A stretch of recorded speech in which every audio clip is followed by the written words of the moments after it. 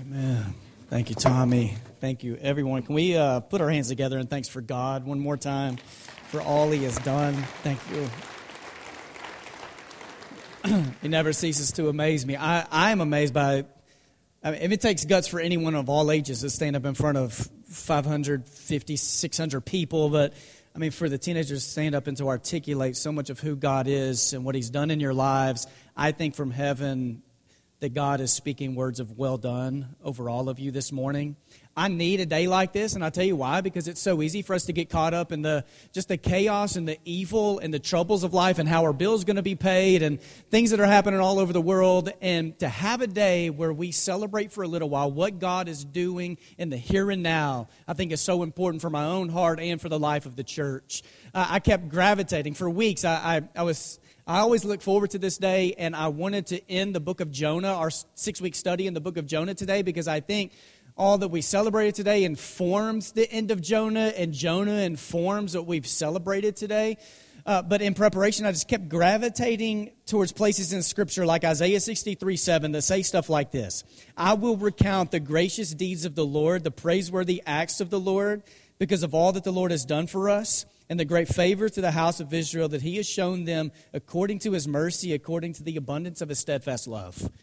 Because if we are not careful, our language of God becomes language that is past tense and future tense of what God did years ago and what God will do in the very end, but we don't have much language of what God is doing in the here and now.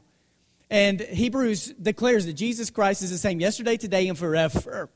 And I don't want us to get caught up in thinking that God did really cool stuff in the past, and God's going to do some really cool stuff in the future again when all things are brought to fulfillment. But we aren't really sure what God is doing now. And I think a day like this is so good for the health of our own souls, for our hearts, for the heart of this church, to be able to acknowledge that what God has done in the past, God is still doing in the present. And what we celebrate today is what God will bring to fulfillment one day. We need events. The Scripture is full of events. And, from Jamie to Jeremy, everyone who spoke this morning touched my heart, and I took little nuggets from all of you. Demetrius, the picture of you posing, scraping, did y'all see that? You were posing for the front cover of GQ, man. It was like this great pose.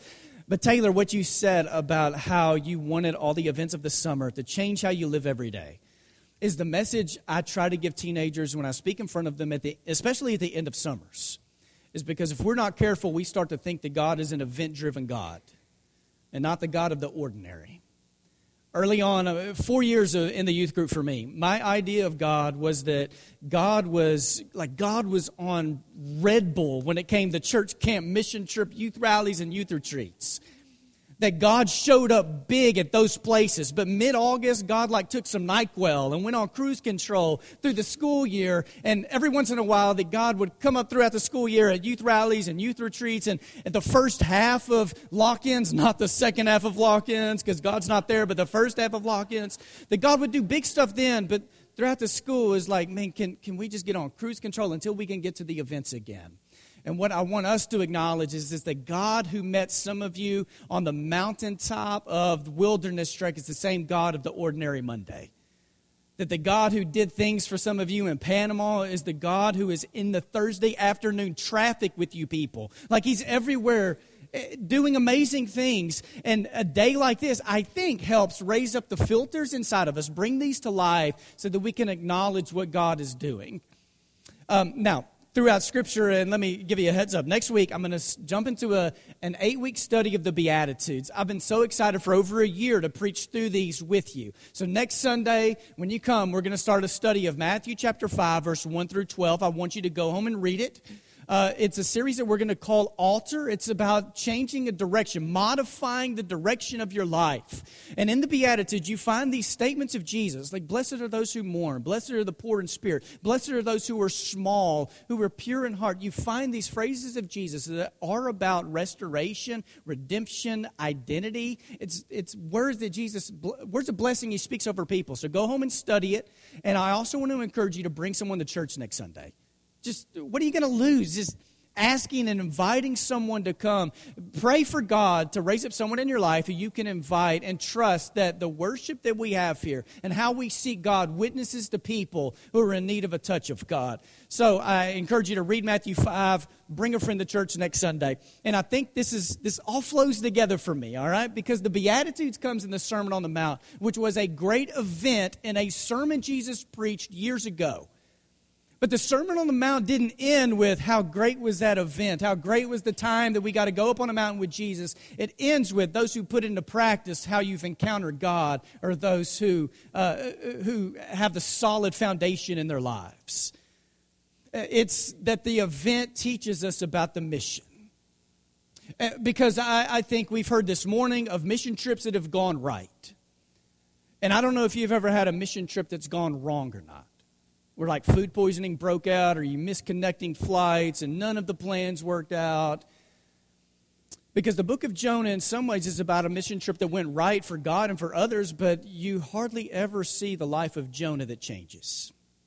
Open your Bibles at Jonah chapter 4. I'm going to bring the end of Jonah to a close in 13 minutes. So I want you to hang on tight, take good notes. All right, write things down. I want to give you some nuggets. I just want to believe this morning that God's going to touch someone's heart through how Jonah 4, this odd, awkward ending to a book, how it all comes to an end. Because for Jonah, it was a mission trip that went wrong. It went right for God and right for others. But as you read Jonah, all right, God delivers him from a fish. God saves 120,000 people within a very short period of time. Yet at no point do you see like gratitude flowing from the life of Jonah, or transformation, or excitement, or anything in his heart that has changed. He remains angry. He doesn't understand the ways of God. So even when it comes to the end of Jonah, it ends with him being angry. And I can't help, as I read Jonah and as I preach Jonah, why at some point did God not like flip the script and go with another prophet? Why did God not say, okay, enough with you, I'm going to raise up someone else? And maybe because how Jonah ends is supposed to bring some word of comfort to someone here, that if God's going to stick with Jonah to be the messenger of his salvation to the world, what have you done in your past that would keep God from using you too today? So it's this book about knowing God, but not doing what it is we know we're supposed to do for God. Because mission trips and the mission of God is supposed to form the character of God inside of us. And if the character of God is not being formed in you, then it should be an indicator that maybe you are not investing in the mission of God.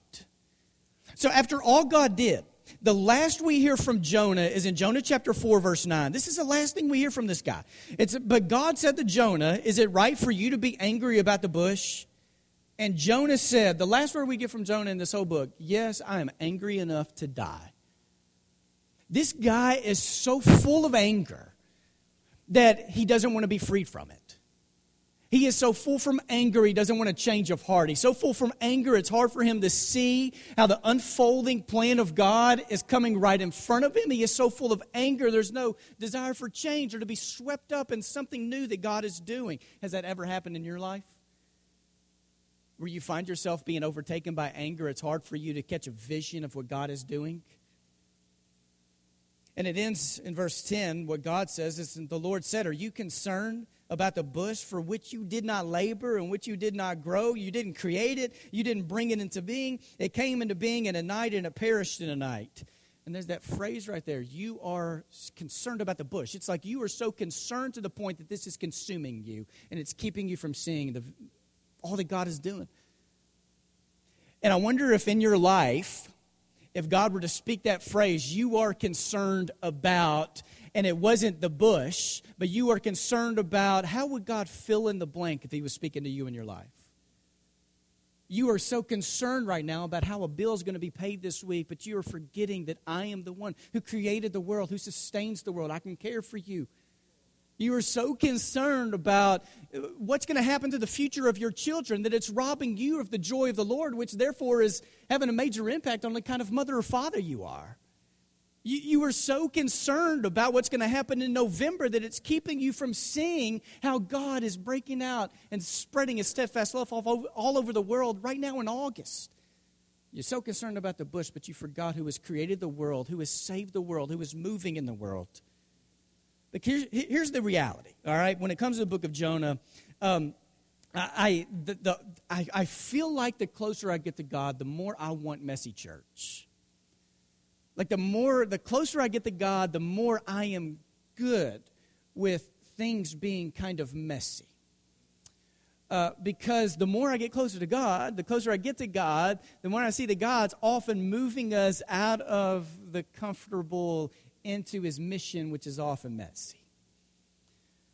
But the truth and the reality sometimes in my own life and in the church is sometimes I think the world would be less messy if God would simply come with one breath and destroy every hardcore sinner who has no desire for Jesus, instead of calling his church to enter into broken places, to be conduits and people who carry God's message of salvation to hardcore sinners who are in desperate need of Jesus. Jonah wanted God to protect what was God's and what was good. Jonah wanted God to protect the people of Israel, the people who had been in the plan of God for years, the people who celebrated the plan of God. And Jonah knew that the enemy of God had not been destroyed yet, that God was postponing his judgment. The enemy wasn't to be saved. The enemy was to be destroyed. Jonah was going along with a lot of what he read in Scripture of how God takes care of his own, and then all of a sudden he preaches a message and God chooses to save those that were Israel's enemies. And Jonah doesn't get it because God did a new thing. And sometimes when God does a new thing, the people who've been in on the old thing don't want the new thing because we're comfortable with the old thing. And when the progression of God begins leading us into a new way, it's so hard for the people of God to want to cling to the old way. Because surely Jonah had read, like way back in Genesis with Abraham, God had said, you were going to be the father of many nations. But this wasn't going to happen overnight. There was this progression. But so many people couldn't hear that because they went through and they heard stories about how the kingdom of David and the kingdom of Solomon was when the people of God were on top of the world. But now there's this new thing where God's going to let people who weren't of Israel be grafted into this story of God, to receive a salvation, to be a part of the community. So you have places like Isaiah chapter 66, how Isaiah ends. And I'm sure some people read this and were like, oh, hold up, Isaiah. This isn't a good ending to your book. When Isaiah is talking about foreigners coming into Israel. And what he says is, this is how Isaiah ends. 66 chapters. Here's how it ends. In verse 20, they shall bring all your kindred, all these foreigners, from all the nations as an offering. And they're going to come on horses and chariots and wagons and mules and camels to my holy mountain Jerusalem, says the Lord, just as the Israelites bring a grain offering and a clean vessel to the house of the Lord. And I will also take some of them as priests and Levites. Now, not only is this new thing of God going to be that foreigners are brought into this community, but those foreigners are going to become leaders of the community. The people who declare the wonders of God. So I think some of the good news of Jonah is stuff like this. If God is willing to save Ninevites, who in this world will God not save? And Jonah ends with this. Chapter 4, verse 11. It's one of the most bizarre endings in all of Scripture. Got it up on the screen. And should I not be concerned about Nineveh, that great city in which there are more than 120,000 persons who do not know their right hand from their left, and also many animals? And that's the end. And I read that all the time, and I think for a while I read it, and I started flipping. I was like, man, somebody tore a page out of my Bible, all right? Because what kind of ending is that? So what happens from there?